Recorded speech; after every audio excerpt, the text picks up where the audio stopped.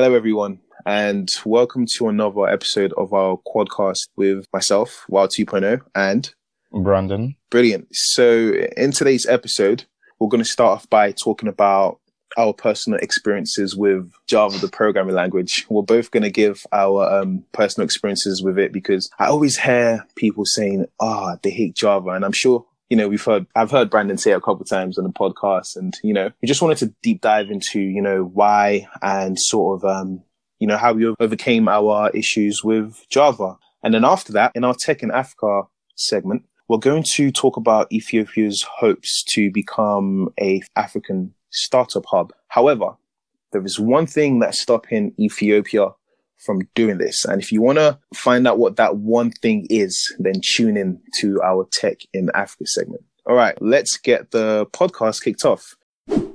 So, Brandon, let's start. I always hear people talk about, man, I hate Java. I've heard you say a couple of times whilst we were doing Java in uni, and, I just wanted to ask you, and hopefully this discussion helps people who are currently learning Java or a programming language to sort of see how they could overcome the problems they have with programming or any language they're learning. And hopefully it just helps in general, really, in how we overcame and how you can overcome too. Brandon, when was you introduced to Java? Yeah, I was introduced to Java when I was 19. Okay. Basically when I started uni on computer science. The only programming language before then that I knew was Visual Basics. Okay. Yeah. Then, this is the huge question I'm sure everyone is waiting for me to ask is, so why do you hate Java then? Where did this hate come from? Because BlueJ is annoying, and that bald man that was teaching us, was it Java Foundation? What was the name of that module? Oh, you're talking about, Java Foundations, yeah. Yeah.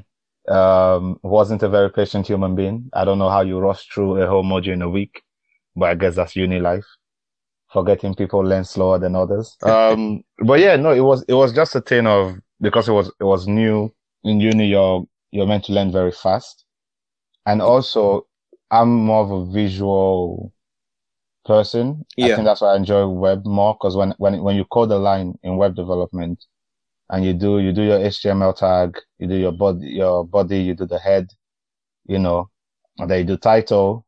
Once you press enter, you see the title, right? Mm. You do your paragraph tag, you put your paragraph, you click, you see the paragraph.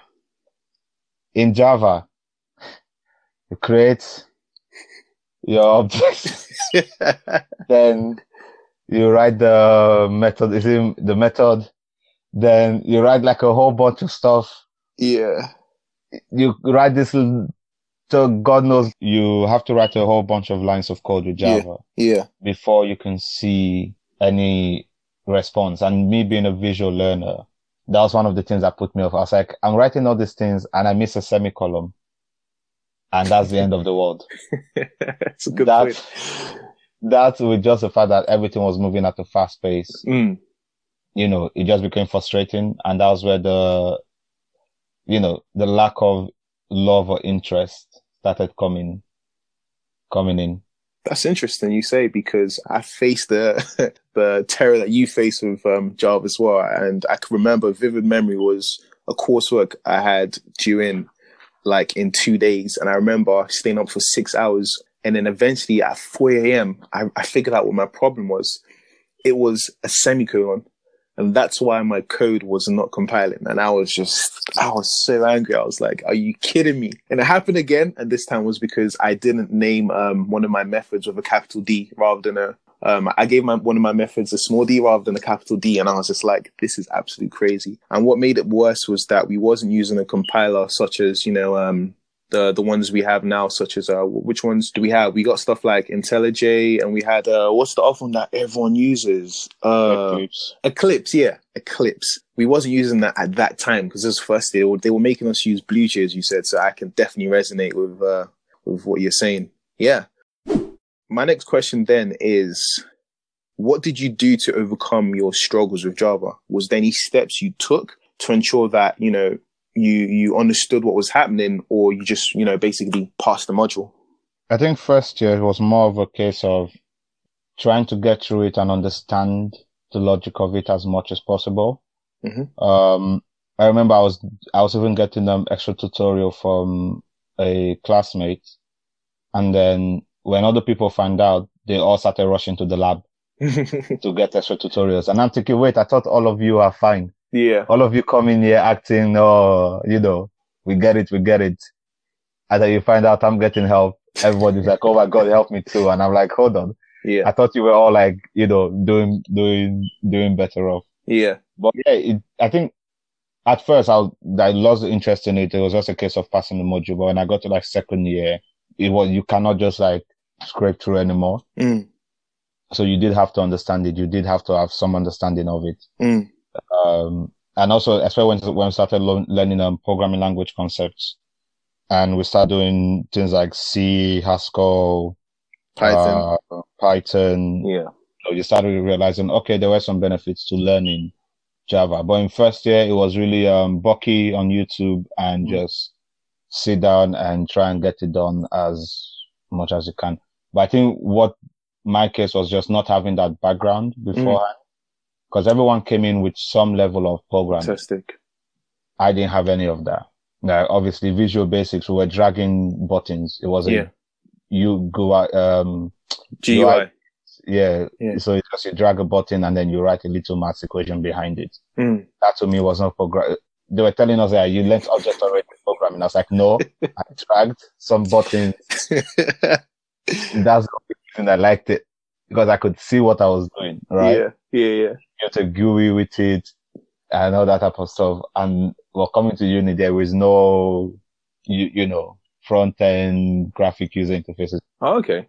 So, no, that's interesting. And just to pull some important things out of the stuff you've said, one of the things you said you did was, you received basically tutoring from another member in the class. And makes sense, as you see later on. And also, you also said that, you found Java difficult because you didn't come in with prior experience like other students did who may have done it at A level. And this is very interesting, a particular point in this podcast, because when I tell my experience, that was very similar to mine as well. And the last thing, I'll pull from what you said was that you basically used resources such as well as the tutoring, you used Bucky, the YouTuber, right? Newboston.org. Yeah. Okay, cool. That makes sense. So those are the main two then. Yeah. For me, those were the main two. Because I need someone in person to teach me, like something like Java or programming. Yeah. I need someone to show me how it's done than just tell me on a board, if statement, this, for loop. Like, show me with a practical example, I understand the concept, and then I can take it on from there. Okay. That makes sense. Everyone learns differently. If you could learn Java again as a beginner, what would you do differently? I would just take my time. I think in uni, it was a case of it needed to be done now, with the pressure of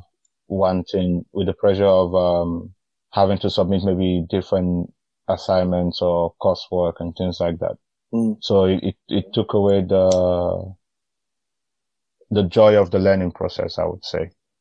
So now it will be a case where I took my time more, and probably instead of just learning, because when we came in, it was, okay, this is a if statement and a for loop. So go to the lab, practice if statement and for loop. Okay, this is methods, go to the lab and create a method. It wasn't a case of, oh, here's a project. If we did this, this is what will happen. This is why you're doing this. So maybe use a different learning technique than just, that's what like Code Academy does well when they are giving you tutorials. It's like, oh, we're going to create this, but for us to create this, we need this. So you start understanding why those different parts are needed to create, what you want to create. So. Absolutely. I definitely, I relate with what you're saying. I've said it in previous podcasts where I said that, my journey of learning programming was, I find it quite tough, just based on the fact that they would show us if statements and while loops and for loops and all these exciting stuff. But I couldn't connect the dots as to what I could do with them.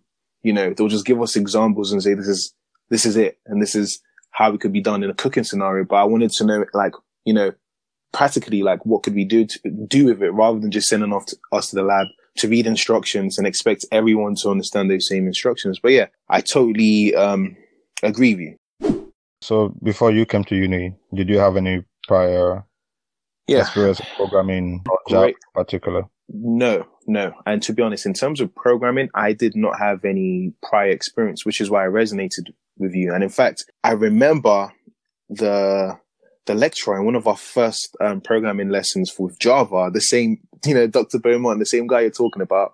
He said, put your hands up. How many of you guys have never programmed before? And, programming is your first time. And so I and basically two other students put hands up, because me and those two students, we came from an ICT background. And I remember him saying good. And in my head, I was thinking, why is he saying good? He said, because most people get complacent. Those people who didn't put their hands up, they get complacent thinking they do understand it. But when it gets harder, you're all going to be in the same position. And I was like, that's interesting for him to say. But my personal experience with it as well was, I remember the labs, right? And every single week in the lab, I was basically, for most of those weeks, I was getting 40%. I would ask you and E123 for help when I can, but then I basically stopped. I didn't want it to seem like I was begging, for help and stuff. So I said to myself, I got to take matters into my own hands. I can't be getting 40%. This is just terrible. I didn't come here for this. So I remember going to Blackboard and checking our module resource and seeing that, there's this book called Objects First with BlueJ. And that was basically the book we were using for the module. So I decided to go get that book in the library, which is something I normally don't do. And I remember I read that book as soon as I got it, all the way to like 3, 4 a.m. to prepare for quiz we had the next day. And then I remember I basically read most of the book basically. And then I remember when I did that test in that lab, I got 80%. And ever since then, I never got 40 again, basically. My lab scores just kept on increasing. And I realized I was starting to improve my my understanding of Java. And what was it that I basically particularly did was that I decided to, come up with a more structural way of learning. And I'm a visual like you, so I had to come up with a few plans. And one of the few things I did was, apart from getting the book, I started to code 30 minutes per day in order for the things I was learning the previous day to stick in, basically. And basically that really helped. And another thing I started doing was basically using other resources such as YouTube. YouTube was a key resource I used, and that really basically helped me, and it basically improved my understanding of Java, to be honest. So if you were to now teach Java, because for me, you asked if I was to relearn it, but I think you grasped it already. You probably done so. Not that I hate it. I'm looking to go back into a programming language, but I might have to do some revision on Java first. But if you were to teach Java to someone who's coming in, what would be the steps? And I guess that would lead straight into our next question of giving tips for people. Yeah. But how would you go about it? If you were that lecturer in front of those students after you asked them to raise their hand, how would you go about it? Damn, you caught me by surprise. It's a good one. What would I do? First thing I would do is basically ensure that, I teach the foundations. And so, for example, with the example of a for loop or the if statement, what I would then do after is basically go into a board or go into Eclipse or a text editor and give them a real example as to how I would basically use this if statement in a real life scenario. So let me give you an example. I've told them what if statements is, that it's a conditional statements, and it's what computers use to make decisions. And then after that, I'll probably go to my text editor and say, okay, this is, I'm going to write an if statement for my shopping list. So if there's eggs at the shop, add it to my basket. If there's milk at the shop, add it to my basket. If there's bread at the shop, add it to my basket. Else, if none of these things are at the shop, then go home. And then after that, in the end of the program, I would get the program to basically print out all of the contents of the things that were in the shopping bag, basically, that were in the shop. As you can see, what I've done here is that I've shown them basically what an if statement is, and then I've given them the practicals. I've shown them how it could be used in real life. And I know this stuff takes time, but in order to be a good teacher, one thing I've realized is you have to have the patience and the energy to literally push this content out to the people you're teaching or the students you're teaching. And I feel like most lecturers don't want to do this because they probably of, repeating the same thing they've said 6 times a day or whatsoever. But I feel like if you do put the energy into it, we'll get the concept. So basically, give examples and practicalize it. And then the final thing I will do, because how do you prove that someone understands something? What I will then do next is ask them to ask each other, partners, or whoever I'm teaching. I would say, now I'll give them an example. Now, rather than the shopping list, I want you to create an if statement that allows me to decide. Yeah, I want you to do an if statement that allows me to grade an exam, basically. Do an if statement that does that. So, for example, if a student gets more than 40%, then this is this grade. If they get higher than 50, it's this grade. And then I would ask them to do something like that. So again, now it's 3 steps. So what I've done here is given them an example of what an if statement is. I've then given them a real example of how it could be used in real life. And now I'm putting the ball in the student's court by telling them to do it. By them doing it, they will reinforce everything I've said. And if they get it right, then they've learned something. If they get it wrong, they still learn something, because it means that they can ask a question. And basically, that's essentially what I'll do. Okay. Yeah, that makes sense. Was there anything there you would make changes to?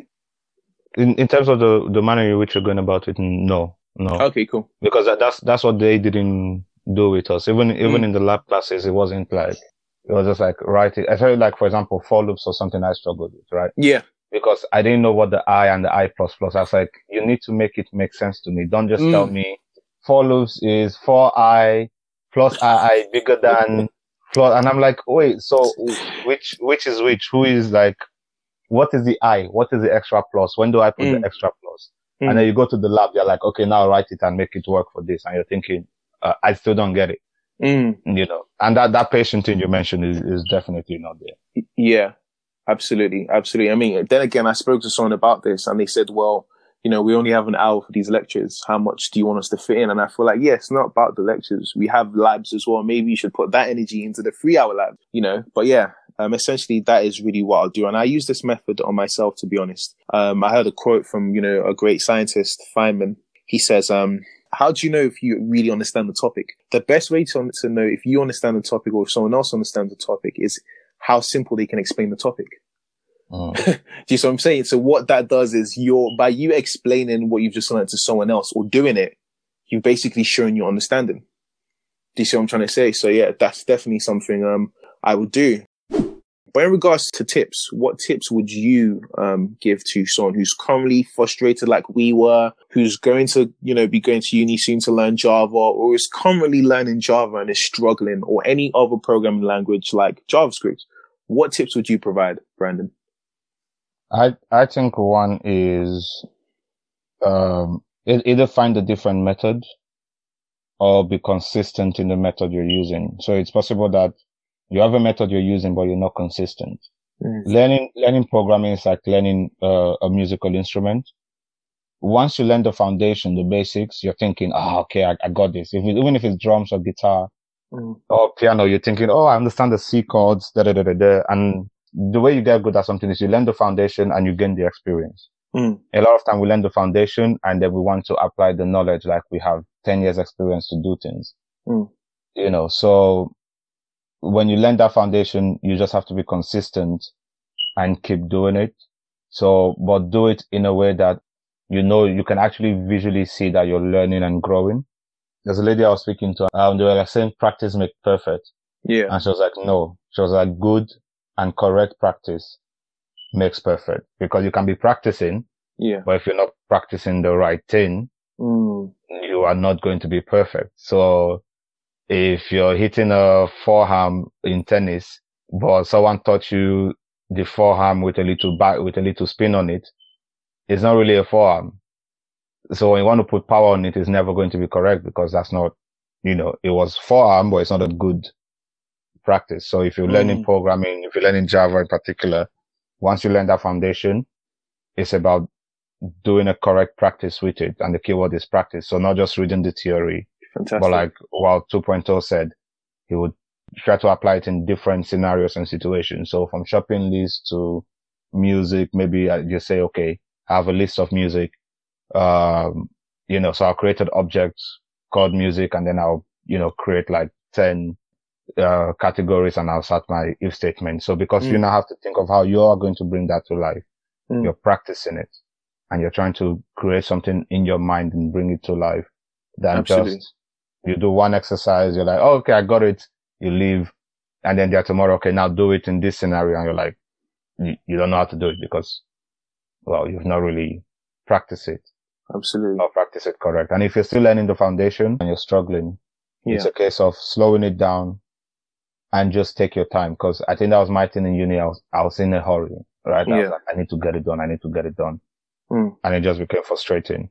So you take your time and try to learn it in a different way. Relearn it or learn it in a new manner than just trying to, cram it into your head and, so. Because some people can see a formula and apply it for life. Yeah. Like to everything. I don't know how to see the formula applied first. Yeah. I will not even remember the formula, to be honest. Yeah. Until I won't remember the formula. It's like at work and they're like, oh, when I was working, they're like, what did you use for this? And I'm thinking, huh? What? I was like, I just wanted it to do this and I did this. They're like, yeah, so, like, and they're trying to speak terminologies and I'm like, oh my God.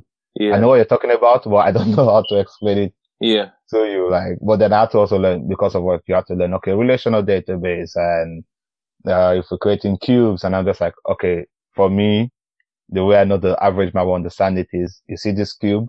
Yeah. It's just, how you have your row and your headers. Just imagine we have one more to it. Yeah. And that's how you have a cube. The 3 lines. So, oh, okay, cool. Well, if someone tells me a cube is this, and a schema is, I'm just like, yeah, thank you, but maybe another time. Yeah. So yeah, just relearn in a way that you will understand. No, that's some real practical advice you've given because I remember reading an article, that was like, how to understand things, how smart people understand things. And I remember the person who wrote that article, reciting how Elon Musk learns new things. And it's quite similar to what you said. The way Elon sees things is sort of like, or learns new things, I should say. It's sort of like, obviously it's going to be different to everyone else, but I've also heard Bill Gates say the same thing, which I find ironic. And they see things in terms of like semantics or like a tree, basically. So what they do is once they've learned the foundations of a new topic, they try and do something. They go to the next level by doing something like maybe doing a challenge that'll take them to the next level. So you learn the foundations and do something that allows you to learn the harder bits.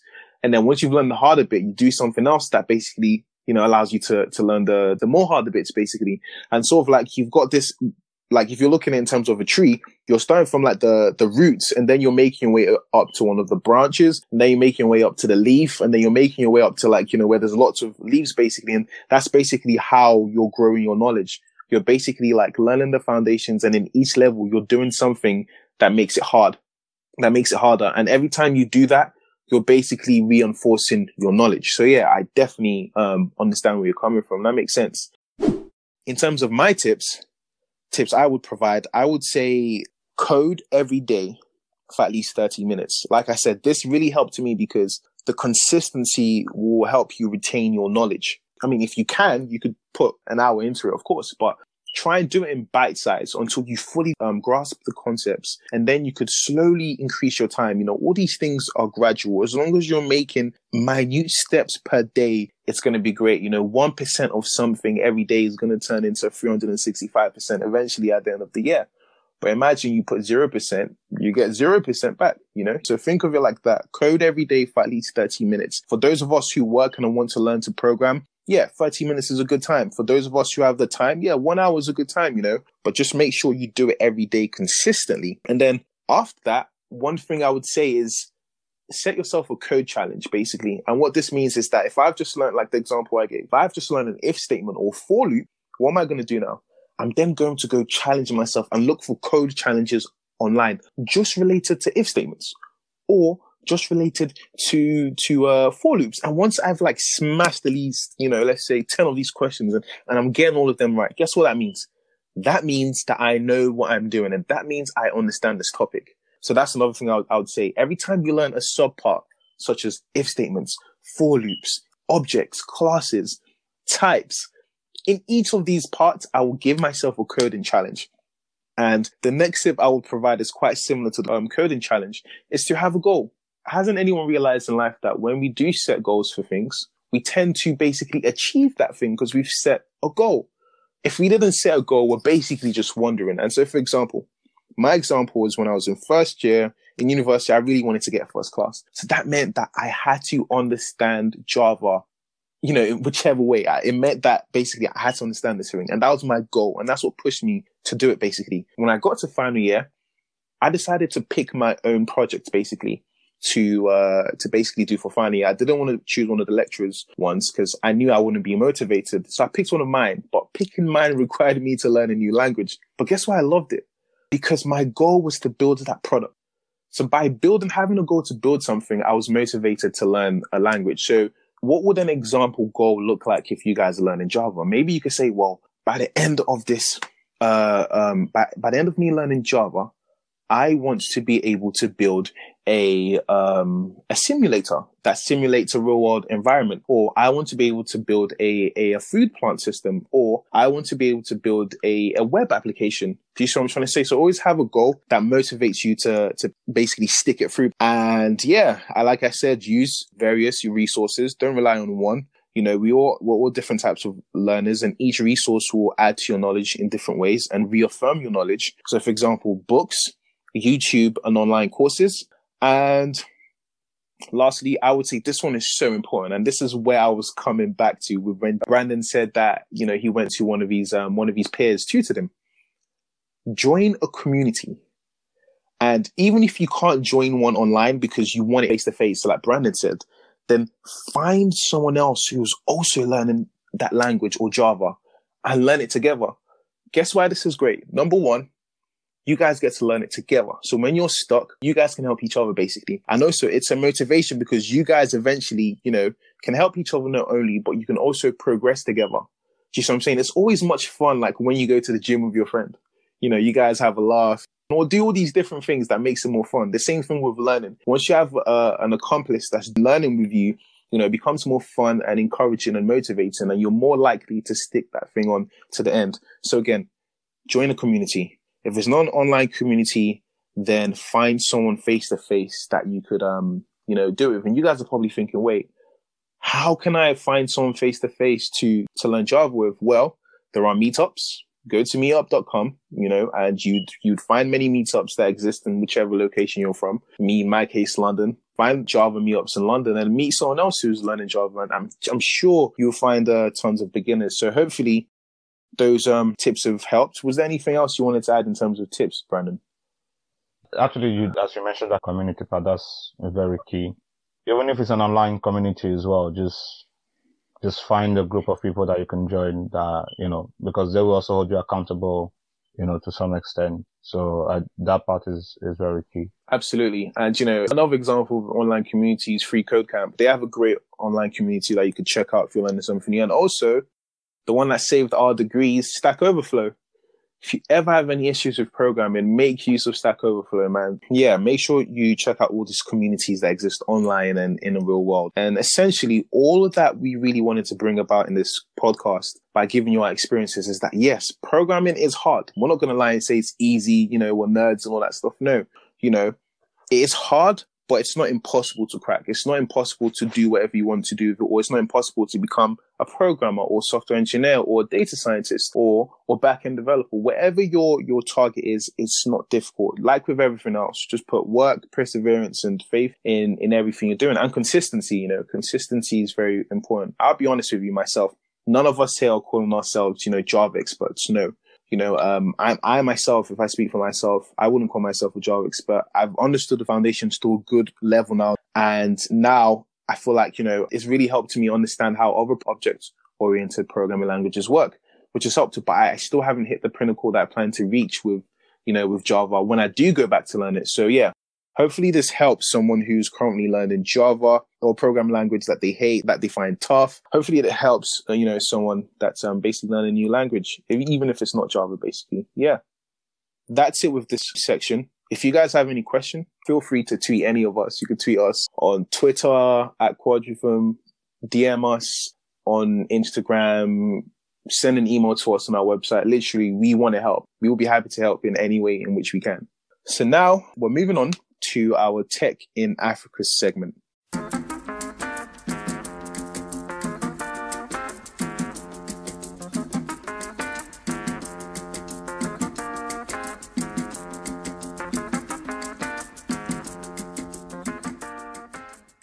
So, what are we talking about in our Tech in Africa segment? Brandon, let us know, please. Yeah, so today we are going to be talking about Ethiopia and their bid to become, one of the startups hub in Africa. Yes. So they've been recently trying to, flex their interest. They are, for a country who is the seventh largest economy in Africa. Yes. And we know their great history, but they are behind when it comes to startups to the likes of South Africa, Kenya, and Nigeria. So, South Africa is the South of Africa sorted. Obviously, Kenya, West Africa, Nigeria, and Ethiopia can be that for East Africa. And we in Quadrilateral, we love when things are moving forward in tech in Africa. 100%. But obviously, so they've been facing some challenges recently. And it's funny when reading up on this to find out that though they have the seventh largest economy, they are still largely a very cash-based country. That's to show you how, to some extent, behind they are in the rate at which tech is moving in Africa, because finance was one of the places that was first, sorted. Mm. So they've been creating multiple startup hubs. They just had, I don't know, actually not they had a startup event which led to a series of promises that were made, which we'll go in detail, but then that also led to some actions that were taken. Yeah. But before we do that, to our 2.0, we'll just tell you guys some facts about, some of the startups that are coming up, the investors and angels that are coming in, and some of the hubs have been created. Yes. So, Ethiopia has the potential to have a booming startup tech scene. They have startups such as Ride and Zayride, which are ride-hail ventures that are gaining traction. And Uber hasn't actually entered Ethiopia yet, so this is great. Zayride will expand into Liberia in August. They also have early-stage ventures such as payment company YenaPay and online food startup Dearmat, which is pretty cool as well. In terms of hubs and accelerators, Ethiopia have a few. They have accelerators and hubs such as Gabeya and Blue Moon, an agtech incubator and seed fund. If we're talking in terms of developer and co-working spaces, they have iCog Labs, which is an AI and robotics research lab, which we recently spoke about in one of our previous podcasts, where we spoke about Ethiopia's young tech prodigy, Bethlehem Desi, who I think she works there and does some work with them. And if you guys want to check that episode out, it's episode 22. You could check it out in our previous podcast. They also have ICE Addis, which is one of the country's first tech hubs. And in regards to angels and investors, at a recent event that took place last month in Ethiopia called Startup Ethiopia, Addis Ababa Angel Network was announced, which is expected to accept startups this year. There's also an entrepreneur support group called Ethiopians in Tech, which has links with Silicon Valley. And yeah, you can see that with all these details I've just provided, Ethiopia does have the potential to have a booming tech scene or a booming startup environment or a startup hub. However, there's one major thing that impedes Ethiopia from reaching this goal, and that's internet connectivity. Can you tell us more about this, Brandon? Yeah, during a lot of the panel session at the startup event, it became apparent that a lot of people were complaining about, the connectivity issues, and questions were raised. I also forget what you call them. The governor, what do you call them? Like the government officials. The government officials for ICT and engineering happened to be there, which I think is cool that, he's there. And from how he was answering the questions, it seemed like he was genuinely wanting to be involved and wanted to make changes. And they did say that they were going to work better on the connectivity issues, especially with the Wi-Fi, and mobile data and IP address issues. And one of the reasons they're having this issue is because there's one company which is being run by the government that actually is, if not the only one that provides the internet connectivity in Yeah. Ethiopia. And being that it's only one and it's controlled by the government, they can basically do what they want with it. So it's not like, in the UK where you have Virgin, BT. I don't think the government really controls the internet, I don't think so. No. And your connection. No. So that's the big issue. So during the event, the official for ICT and engineering did say that they were going to do better to provide internet, and they were going to do better to improve the connectivity, make it more accessible, to give people more opportunity to do what they are doing in the tech scene. Only 4 days later, and welcome to Africa, for the internet to go off for close to fully 2 days, almost, a whole 3 days. I think it was from from the 11th to the 14th. And questions were asked to that government official. He couldn't give a response as to why. Then the government came out and said there was exams. Allegedly, there were exams taking place, and they had to switch off data for people not to cheat. Basically. Well, students, I guess. Yeah, students. Not so. There was it was exam period in Ethiopia. Yeah. So the data had to be switched off. Internet had to be switched off so people don't cheat. Which, I mean, if you want to cheat, except if you're allowed to have phones in your exam hall, and not to digress, funny story, still to do with Africa and phones are technology. Yeah. In Nigeria, they took the phones of students during an exam. Yeah. And burnt the phones. Burnt it? Burnt the phone. No way. They burnt their phones. Why? They destroyed the phone. No, that's nuts. So that people don't cheat. What? But that's for another day. But this government decided we will just switch off the internet instead of taking your phones away. So yeah, that has been the major stumbling block, because as WAP 2.0 read, with everything that they're doing, even like some of the financial tech apps coming up, that's even helping farmers to get payments. The apps for the ride, saying Uber, and I think that's beautiful that Uber is not there. Two companies are already like having a stronghold in that industry before Uber comes in and try to monetize it. So it's good that that's happening. Absolutely. To see that, after those promises were made, and I feel like this is how you know that maybe the government is threatened. Yeah. For that type of gathering to take place, for it to be successful, and the governor, whoever is in charge of ICT and engineering, to say, okay, we will do this, and then someone else will just switch it off. Yeah. It's heartbreaking. Absolutely. Same here, to be honest. I think, in my opinion, if it's a known problem in Ethiopia, then I guess I wouldn't even say it makes sense for the government to do that. I think it's a flimsy excuse. And the reason why I think it's wrong for them to do this is because think about the businesses and startups, local businesses and startups who lost money during this, lack of internet connection. Do you know how much money they would lose with not having their users being able to access their products? It's just crazy. Do you see what I'm saying? So I think this is the disadvantage, number one, of maybe having one mobile and IP state-owned telecommunications company. And number two, and this is the disadvantage of the government controlling and owning things, because then it means they could be pulling crazy stunts such as this. People lose money when stuff like this happens. Do you see what I'm trying to say? So I think this is, what they did there is a flimsy excuse. I don't think what they said about the national exams is true. I just feel like they're basically exercising their power and then showing people that, look, we own this stuff. This stuff is ours. I think there's a recurring pattern here where we've always said, for Africa to thrive, it's down to the government. It's down to the government. Absolutely. Is there time going to come where we have to take that? Because the thing about the tech scene, even here, I know when we're studying computer science, they were like, you don't have to go to Oxford or Wolverhampton. If you can go to Wolverhampton and Oxford, if you get a computer science degree, it's still a very young degree compared to the likes of law or doctors, where you have to go to like a prestigious uni to stand out, right? Yeah. And because it's still very young, do you think a time will come we can take the power away from the government? Absolutely. To say, you know what? And that's why it's so tricky, right? It's the government. right?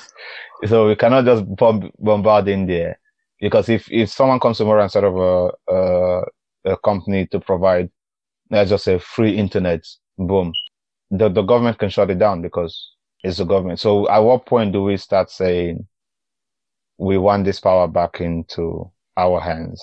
Yeah.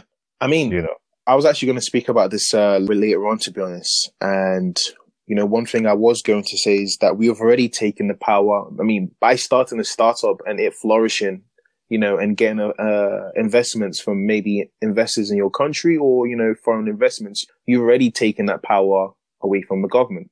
Do you see what I'm saying? Not to say, you know, if the government doesn't give them an investment, they shouldn't take it. I'm just saying that by starting a startup and by doing these things, by starting tech hubs and incubators and accelerators, this has already taken power into our own hands. And what does this mean? This means more people should do this. Do you see what I'm saying? Which is why you see later on what I would suggest should be done. But in regards to your thoughts around this whole internet connectivity issue, what are your thoughts? Like I said, one, heartbreaking, because when you think about the moment I saw Ethiopia, I just went, oh, the first thought is the prestigious history of Ethiopia, right? And what they meant for Africa. Yeah.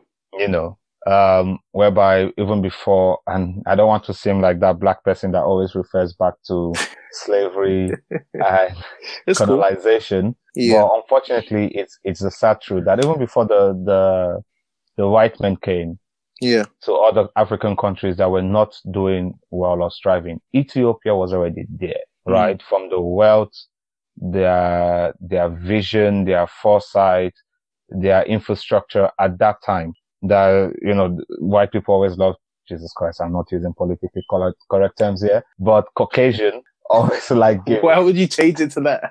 This ain't America, bro. We wouldn't have to have a conversation about this whole difference between America and British. But I don't want to digress, but did you see the whole thing about them saying our pain is not the same as theirs, that we are whitewashed, we're falling in love with the colonizers and the white man. I didn't see this. Oh, that we don't feel the same pain like they do. No, you know? I didn't see this, but I do know that's something Americans always say, because I remember when, what's his name? Samuel Jackson said that thing about Daniel Kaluuya when he got the role for Get Out. Yeah. He was saying, like, what does he know about racism in UK? And Daniel's like, what do you mean? Like, being a black guy anywhere is, you know, of course you would experience some type of racism. But yeah, that's another conversation for another day. Yeah, not to digress. So to see where they were and seeing them coming back, it's like, oh, this is going to be great, because they're going to go back to that status that they were in history. Yeah. And once I started reading, I got excited. I was like, okay, cool. 7th largest economy.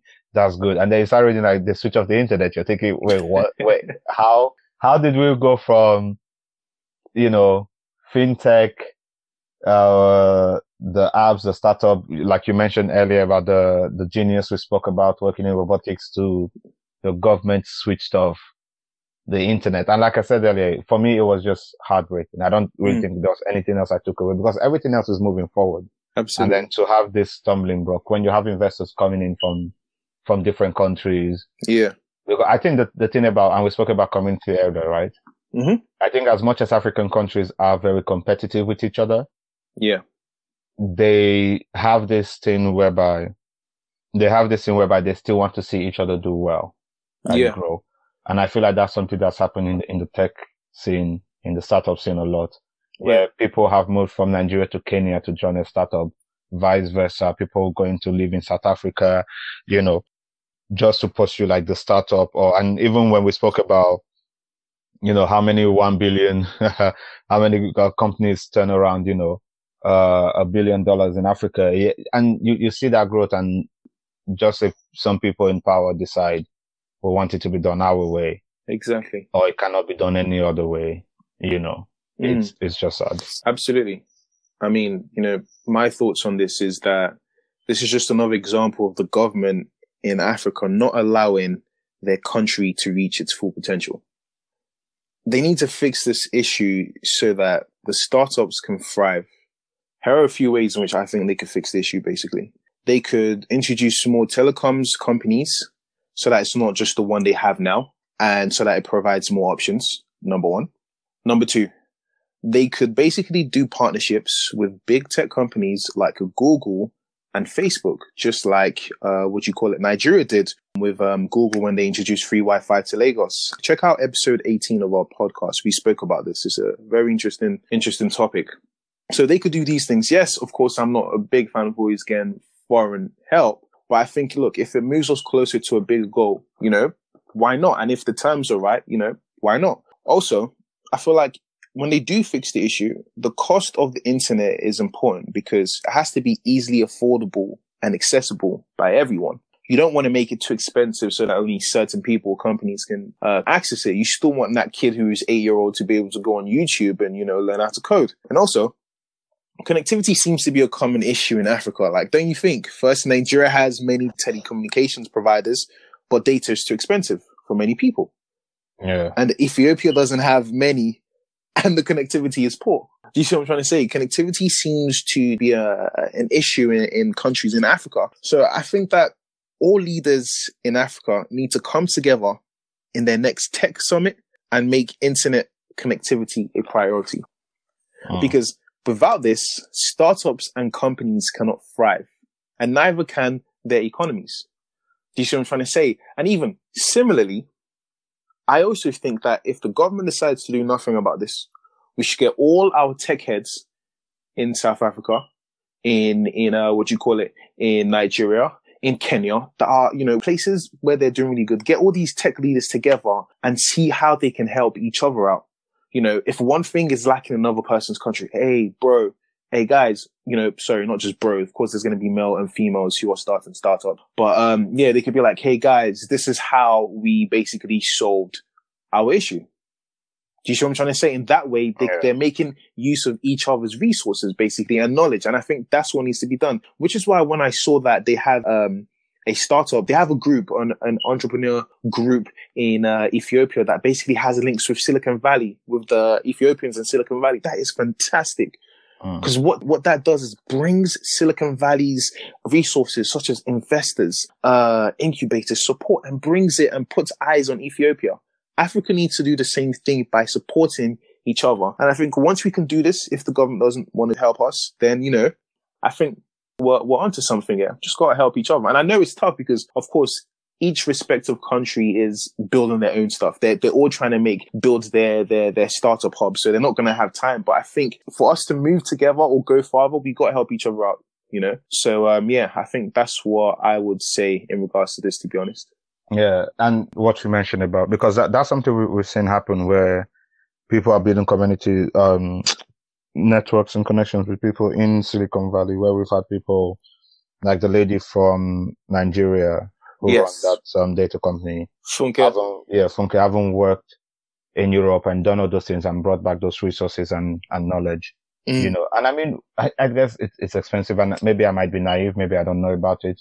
What stops, more than a couple of people coming together, launching a satellite in the sky and saying, we will give, internet to so and so people, and I guess it becomes complicated. We have multiple countries and multiple startups involved. Yeah. But I feel like there are things that we could do, but again, you have to, in between the lines, like, it's either stay in between the lines or you don't know who is who and what's happening where. But True. Yeah, I do hope to some extent it gets sorted sooner rather than later. And sometimes I think, like, all these people that are making the billions, what are you doing with your money? And who knows, maybe when I'm in that position, I might not do it. But when I'm sitting here, and I don't know if, like, I always say, like, for me, I don't want to be I just want to be comfortable, right? I want to be able to provide for my family, get everything I want, and have a bit extra.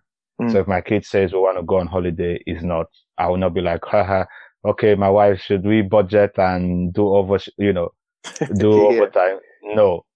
But then when I start thinking of why I want to be more than that in terms of wealth and finances, it's so that maybe I can walk into my granddad's village where he was king and say, okay, you know what? We'll build a solar plant here and we'll provide electricity for this village. Yeah. And we would pay the teachers in the school. So that way we can hire better teachers at least to primary school, maybe till primary 6. Mm. You don't have to pay school fees. And then I can get all the other people from that village that's traveled abroad, create a fund, like a trust fund, and say, we'll send certain students from that school to secondary school and uni. Like, what's stopping people from when I think about making money, I don't understand. What are you doing with your, with your 30 billion, you know, 30 billion for my account? What are you doing with the 30 billion? It's funny because I'm laughing because what you said is I'm laughing at what a guy in a YouTube comment said. He said exact same thing that you just said. He said instead, these guys are basically buying, figuring out how we can go to space. They're buying rockets and all that stuff. And, what do you call it? Focusing on things that don't really matter. And, they could be looking at poverty in Africa. And there is some truth to that. But at the same time, I feel like you've got some billionaires who basically use that money to advance human race and figure out, okay, where's the future going? What are we going to do with this in terms of the future? And then I guess you've got some who maybe just, use their billion to do something else and, help another economy or, community. So it depends on the type of billionaire they are. But I'll be honest with you. As much as, you said wealth, yes, I want to be wealthy. But at the same time, as we said in one of our previous podcasts as to what does success mean to us, this is why I want to be a billionaire. This is one of the main reasons, I feel like being a billionaire allows you to do a billion things. And what I mean by that is a billion big things. And what I mean by that is basically you could sponsor huge projects such as, the one, like, for example, the Wi-Fi, or, maybe, build your, something crazy. Basically, you could do huge things, basically, that isn't on the small scale. And I think that's why, I want to be a billionaire. And I feel like it gives you the opportunity to, solve problems like this, as I've said previously, and other things that can literally help not just a whole village, but a whole country. Do you see what I'm trying to say? So, yeah, I definitely feel what you're saying. But at the same time, I guess it's their money. These guys do what they want to do with it. But one person I would say that has totally changed for me and that has totally inspired me and I've always been inspired by is what Bill Gates does with his money. He started the Bill and Melinda Foundation with his wife. Yeah. And, the stuff they were doing with Africa by almost eradicating polio in Africa. That's amazing. And now he's working with waste and figuring out how you could turn waste into drinkable water. He's doing cool stuff like that. And he's also investing in things that are making the future better. And I feel like that's an example of what I want to do with my billions, basically.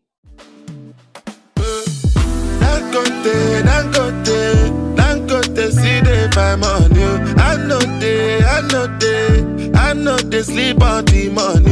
Who happy? Where make I no go find money? I know they send anybody. Me at the hustle, go check up. Make you hustle, my luck. I know be your Lord. And I'm saying it like I have a billion, but you got to put things out there into the world. No, God willing. Yeah. And even the billionaires I was referring to were actually those in Africa. I was not even I was not even thinking about like what's his name, like Bill Gates or thinking. I was actually thinking about just people because we know there's money in Africa. We 100%. There is money in Africa, but like you said, everyone to their own. We know why we do what we do. Absolutely. But also, no, go. So what are you going to say? No, one thing I was going to say is because some people might misconstrue this. I'm not saying you need a billion, you need to be a billionaire to make an impact. No. You don't necessarily need any money to do whatever you want to do to make your community better. All you have to do is be willing, necessarily. So, for example, I'm just going to give you a quick story of a girl I heard about who she was teaching programming to girls in the slums. And she literally doesn't even have much programming experience, but she decided to use the knowledge she's gained to teach other girls and thus receive more funding from, backers in Africa and from Bill Gates. So I'm saying what she did there, she didn't need a billion. She just used her knowledge that she gained in programming and expanded that in her community. That's another way you can make, an impact, to be honest. You don't need a billion to make an impact. But what we are saying is that we want to be billionaires. So yeah, I just wanted to clarify that. No, like you said, you can do a billion big things. Yeah, exactly. By being a billionaire. Exactly. Yeah, but hopefully it does get better. Yeah, it will. Like my biggest fear right now is not maximizing my potentials. That scares me every day. So like when I think... Sorry, say that again, please. Your biggest fear is what? My biggest fear right now, it's not maximizing my potentials, my skills and talent. Because I sit down every day and I'm like, okay, what did we do today? We could have done more. We didn't do enough. Okay, you could have done this better. Why didn't you do this? Why didn't you do that? And then sometimes I just sit back and think, well, what happens if I actually never get to that place that I know I can be like, okay, I did my best and this is where it got me to. Then I'll have to keep saying, I could have, I should have, I would have, you know. And then you become that guy who is basically, you probably heard the analogy of the most talent is in the grave, you know. Like there are people that they say the most talent is in the graveyard. But you become Never heard that. Yeah, so they're like, if you want to see the richest man in the world, the person with the most potential, the most talented, they're all in the grave. They just never maximized it or used it. But when I think about it, I start thinking you literally become that person, but alive. Yeah. You get, because you either settled, you know. Absolutely. I feel like I'm digressive, but just to quickly share, like, because me leaving my job and then saying, okay, progression, if I was to take something next, it has to be this, has to be something I want that isn't going to compromise everything else I'm doing. And then recently I was looking at just roles and my friend was like, you need the money, just apply. I was like, I can't apply for this because one, then what was the point of leaving my job? They were like, but you need the money. I was like, it's paying the same for even a lesser role. Like, why would I settle? Right? Why would I settle? You know, so yeah, it's just, that's the fear right now. And hopefully we get to a place whereby we maximize it and that allows us to help others. So. 100%. I mean, we will. I mean, I feel like being humble, I feel like we are already doing that, you know, just because we don't have the huge finances we want to do it. Like, for example, this podcast is one of the reasons we did it was because hopefully there's someone out there who's motivated to do some of the things we're speaking about in terms of going to South Africa or in terms of learning a new programming language so that they can push themselves to build or start that company they wanted to start. So in a way, we are providing value and helping people. It's just that we have tons and billions of other ways we also plan on doing that. And I feel like making this small steps now is good. You know, it's a marathon and not a sprint. And also the same fear you have of not maximizing your potential is that same one I always have as well, to be honest. And I feel like those are questions we should be asking ourselves every day. And it sounds weird, but that question allows you to reinforce what you should be doing. Do you see what I'm trying to say? So yeah, definitely. I could definitely relate with what you're saying. And we're already making those minute steps. This podcast in itself, I feel like it is providing value, you know? So, yeah, we'll definitely get there, man. So thank you everyone once again for listening to our podcast. If you have any questions, feel free to follow us on social media, Twitter, Instagram, and Facebook. And also one thing I like to say is in our next few podcast episodes, we want to try something different. So we're going to be having some guests in which we feel will provide value to people in technology and mainly technology. So listen out for that. Also, if any of you guys are out there that wants to build a mobile app or website, feel free to let us know. Or even if you do want consultation for a product you currently have or your company or your startup, let us know. We all have various skills within our team, various skill sets, and some of us already currently provide consultations to startups. So yeah, feel free. And yeah, that's it for today's episode, and catch you in the next one. Peace. Hey guys, take care. Dangote, see they buy money. I know they sleep on the money. Who happy? Where make I no go find money? I know they send anybody. Me at the hustle, go check up. Make you hustle, my love.